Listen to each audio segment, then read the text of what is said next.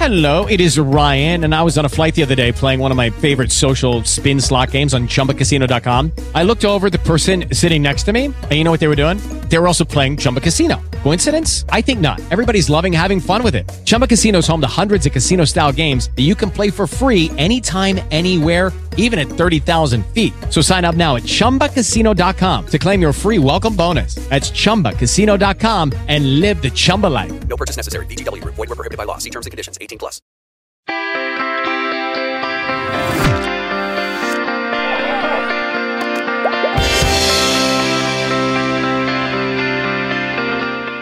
I am Sheldon McLeod. This is Thinking Out Loud, presented to you here exclusively by the Saltwire Network. I do a lot of heavy lifting here. We talk about a lot of heavy things, a lot of important stories about what's happening in our world, and it's very seldom that I'll take some time to indulge myself a little bit, and that's kind of where I'm at today. I had a chance on the radio many times to talk about how this all started for me, and I remember I graduated high school in 1998. I ended up back in Saskatchewan and driving around delivery trucks. And there's this guy by the name of Peter Zosky with this theme song that it was captivating. And I learned more about Colin James and the work that he was doing in that 1988 album, just a blockbuster, just a huge presence in my life at that time. And then I ended up being on the radio, and I get to talk to people all the time about, things that are interesting to me. And I get opportunities like this to talk to someone like Colin James, who's joining me. I believe you're in BC right now, are you? Yeah, I'm in Vancouver. So you're making your way back to Nova Scotia. It's been a while since you've been here. You're going to be as part of the Open Road Tour, album number 20 albums, this career of yours, man. Congratulations on all the successes. Thank you. Man, it's been a great little journey, and still going. Enjoying it, still loving making records, and still can't wait for the next thing. Do you get tired of doing these interviews though? I don't. I've always believed, I've always been okay about just yakking off the cuff, and I don't like to pre-schedule what we're going to talk about. Like, it's never been my thing. I don't mind it. I actually have never minded that. I get a little tired of the Stevie Ray Vaughan story. Yes. Okay. Just because I've had to, ever since it happened. And I'm so grateful it happened, but it's like, I could feel it coming sometimes. I'm like, so tell me about the time, it's like, why don't you just read this?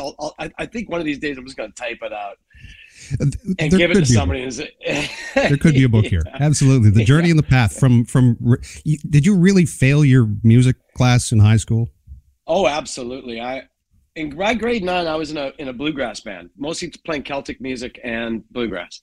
Mm-hmm. I played mandolin mostly. I set the guitar down for about 3 or 4 years of my life. So I didn't play the guitar, I just played mandolin.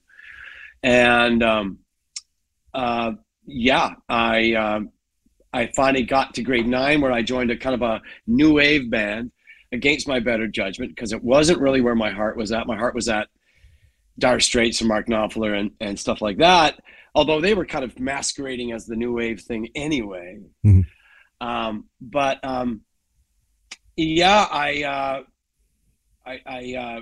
Miss McAlpine was my teacher in grade 9, and I made it through that grade 9, I think, with her, because I was still doing pretty good in school. And then I joined a band, and then everything went down. And then she flunked me, and she says, I don't want to flunk you, but you don't do anything with the class. You just go off on your own. And I said, I'm sorry, that it's just lucky I'm even here at all, that I'm even still in school is a miracle.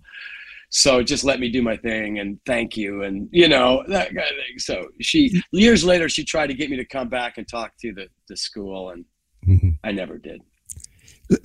I know your parents had a big influence on the kind of music you were listening to at the time. I mean, growing up in the 80s, for me, Regina was Queen City Kids. We talked about Streetheart. Mm-hmm. We talked about, these bands, a lot of heavy metal.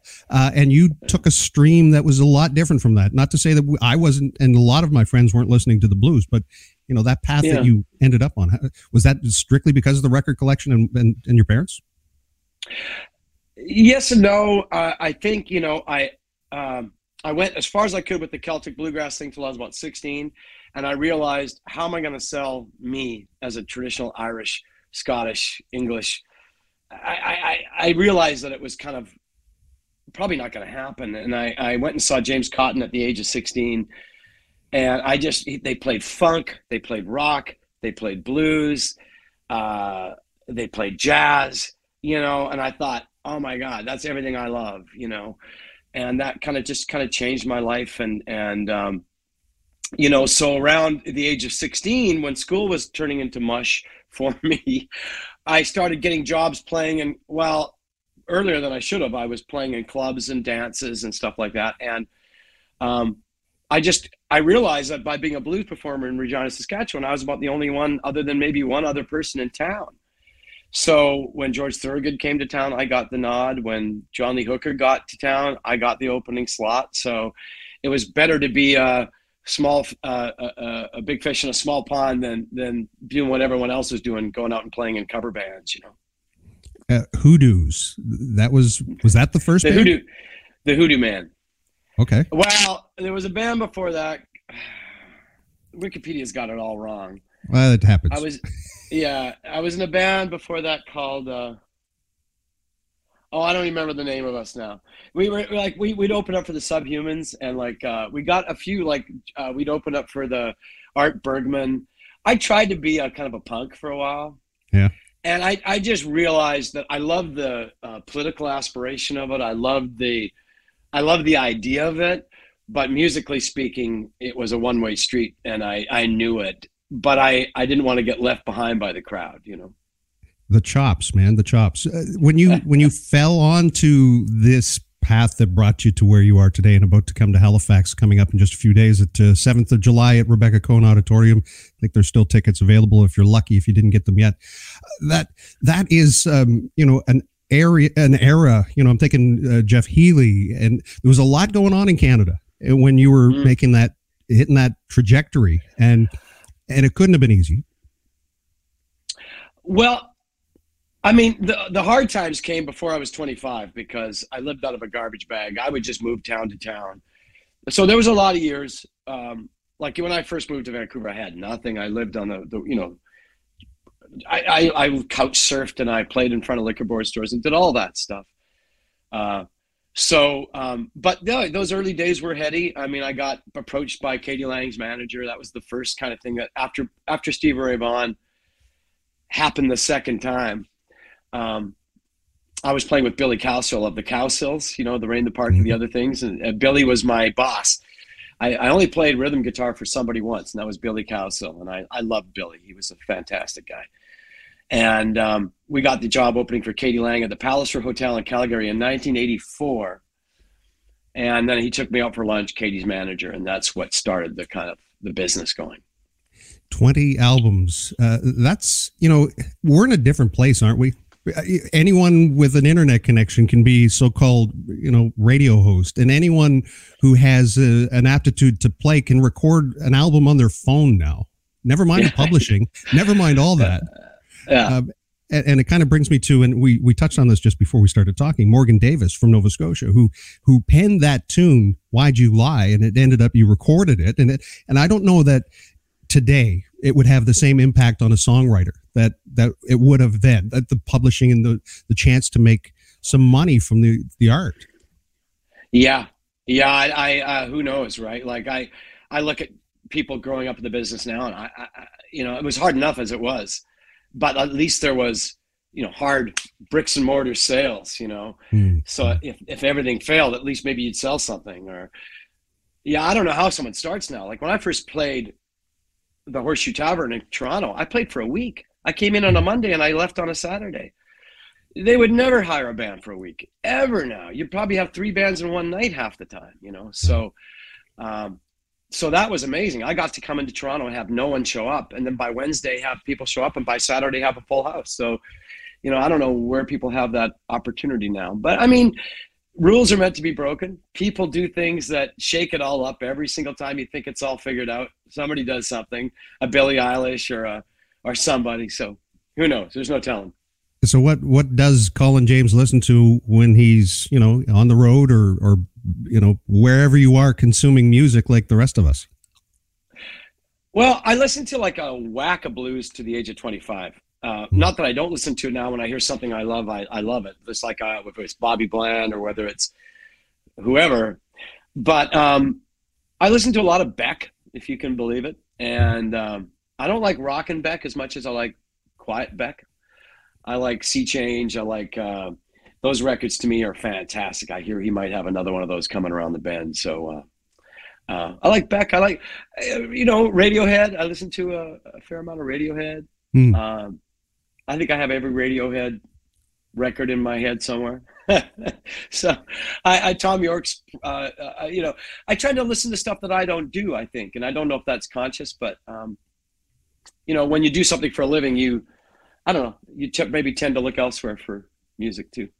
The big band stuff was amazing. I got to see you and the band, and that was quite a highlight for me. And a lot of people really dug it. You kind of ahead of the curve on that in some ways. Before Michael Bublé and some of the cats that made it kind of contemporary now, you were on top of it with guitar and right up in your face.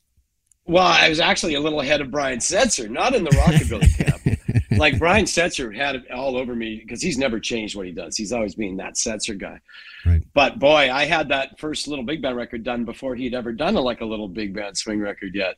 But it took me a year and a half to put it out because we couldn't find an American label. So we finally got Elektra. And by the time we got the label out for Little Big Band 2, by the time we got it out, the Squirrel Nut Zippers, the Cherry Poppin' Daddies, the Ding Dong Dillies, the Wing, it was just like, so by that point we were really late on the curve in America, right. Which was such a shame because that could have really made a difference for me. But that's the biz for you. What are you going to do? When I first made the first Little Big Band record, Virgin America didn't want it. They flew me down to Los Angeles and they said, well, we listened to the record. We don't understand why you'd want to do this. And I said, well, I've always played the blues. I've been playing pop rock blues, and I just want to show that I'm really into this. And right now, it seems like a good time because grunge is in, and what I'm doing isn't very popular right now. So we had a million reasons, but they still didn't get it. And then about a year later, Setzer put out his record, and they flew me to LA immediately and went, oh, we get it now. Right. And by that point, it was just way too late. And they had Canada put it out, and then America leased it from Canada. And then we sold 300,000 to 400,000 copies in Canada alone. So, and it goes to show you, I've had 2-3 records in my life where nobody wanted it. And I pushed ahead and later on became like National Steel was not a wanted record. It was an unwanted record by my label. And they threatened not to pay me for it, actually. Wow. Yeah. You're just coming off the fresh announcement from last night, Maple Blues Award for Male Vocalist of the Year, Electric Act of the Year. The awards keep piling up. What is it? 8 Junos, album sales, 20 studio albums. And you get out there, and for a long time, making album sales was a way to make money, but so was putting bums in seats. And for a while that was taken away from you. I'm just wondering how this feels to kind of get back into that. I mean, you're a road warrior, so getting back out on the road, how that feels. Oh, it felt great. I mean, we just came off 19 shows with Buddy Guy, and it was first of all, it wasn't my show, so I had a 45-minute slot in front of Buddy, so I could I'm used to it being all on my head, So it was nice to be in someone's warm-up slot, get my job done, watch Buddy, enjoy Buddy. Play with Buddy, which was amazing. He got me up every night to play 2 songs with him at the end of the night, which was thrilling. I've been doing that with Buddy for 20, 30 years, but we kind of finally know each other. It's taken me a lifetime to get to know Buddy in some ways. Mm. But that was thrilling. And to be honest with you, though, going back to the financial thing, I've never made money off a record, sales. Really never, because by the time you made a record, like we made Little Big Band 1 for $80,000 American. And which is a lot now. I make records for a fraction of that now. And at that time, we did it at Little Mountain. We did it in 2 weeks solid, from starting the recording to the finished mix. And then we did 3 videos that cost the videos cost 18 times as much as making the whole record did. And that's with Chuck Leavell, Reese Winans, The Room Full of Blues. So I never made money off that record because I was into it for $500,000 just on the stupid videos we made, which I didn't even like. So, the business was set up for musicians to kind of lose, and it still is. Do you feel that it's kind of, in some ways, payback that everyone can become their own record producer and their own distributor, and you can do it independently now, and that's not a bad thing? It's payback, but it's also breeds apathy, because the more product you have out there, the more people doing it without regulation. I mean, when I say regulation, I just mean ears, making sure it's sounding right, making sure the production is done correctly for that money, and it's harder and harder to find. It's just the rules have all changed, and of course, I don't want to get into it, but the music companies made their deals with Spotify and Apple and all those people to the tunes of millions and millions and millions of dollars. And now record sales are just not even thought about for us anymore. It's all streams on other people's platforms. And they try to rile us up and get us excited about it so we can brag about it, but there's no financial end. Fractions of a penny per play. That just doesn't feel right. But a whole different experience. So when you've got a room full of folks who put their hard-earned dollars down and spent the extra gas money to get there to see Colin James entertain, that's got to be, at least refreshing after that pause that was the pandemic. Oh, yeah. I mean, right now we're coming out and playing out in, Rebecca Cohn, and we're doing we haven't played there, I guess, in almost 2.5, 3 years maybe since the last tour. We had to keep on postponing, obviously, and then we head off into brand new territory, playing Chicago and New York and Philadelphia. I'm doing my own shows in those cities, and nervous about that. I hope people come out. We're trying to do our best to make sure they do, and but it's exciting, like in a way. That whole tour with me in the States just now, I had to get in front of like 2,000 people a night and just go, well, you may not know me, but here we go. And it was refreshing. It was nice to kind of have to prove yourself from scratch. And some people have heard of me, obviously, because these last 3 records have made some blues impact in the blues world. But, you still got to do your work and try to turn on an audience. And that's what it's all about. I think the last show I saw, or the last time I saw you play, you were opening for Bryan Adams in Halifax at the Metro Center or the Scotiabank Center. I think there might have been some equipment issues, but you were a pro, and it was a great show. And that was my son's first concert experience. And, thank you for giving us that and for all the music over the years, man. Oh, of course. Well, I love it. And I can't wait to get back out to you fine people, you're music-loving East Coast people. It's like somebody's telling us to wrap it up here. And before I go, I mean, I put my House of Blues shirt on. Jake signed this one, and is it the Blues Brothers, man? That was such an impact on so many of us. Do you have anything about that band, that era, that time, and what it was and what it became that you could share with me? Well, I was already playing. I think I saw that movie when it first came out. Yeah. And I saw it, and it was a really strange thing happened. So I was in Saskatoon when that movie came out. I walked into a mall, shopping in some generic mall, and I walked out, and there was all these bikers, like Apollos are the bike gang in Saskatoon. They're Apollos.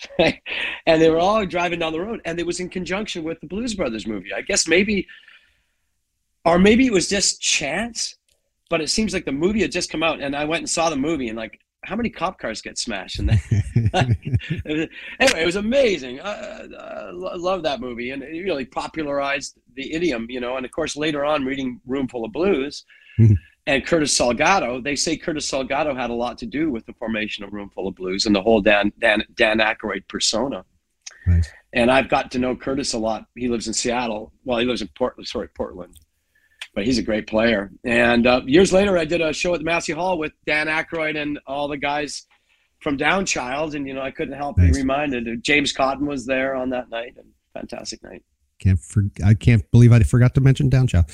Rebecca Cohn Auditorium, Halifax, July 7th. And you're going to miss a great show if you don't get tickets. Colin James, it's been a pleasure speaking with you. Thank you so much for this. Likewise. Thank you. All right. Cheers. Bye-bye. Hey guys, it is Ryan. I'm not sure if you know this about me, but I'm a bit of a fun fanatic when I can. I like to work, but I like fun too. It's a thing. And now the truth is out there. I can tell you about my favorite place to have fun. Chumba Casino. They have hundreds of social casino style games to choose from with new games released each week. You can play for free anytime, anywhere. And each day brings a new chance to collect daily bonuses. So join me in the fun. Sign up now at ChumbaCasino.com. No purchase necessary. VGW Group. Void where prohibited by law. See terms and conditions. 18+.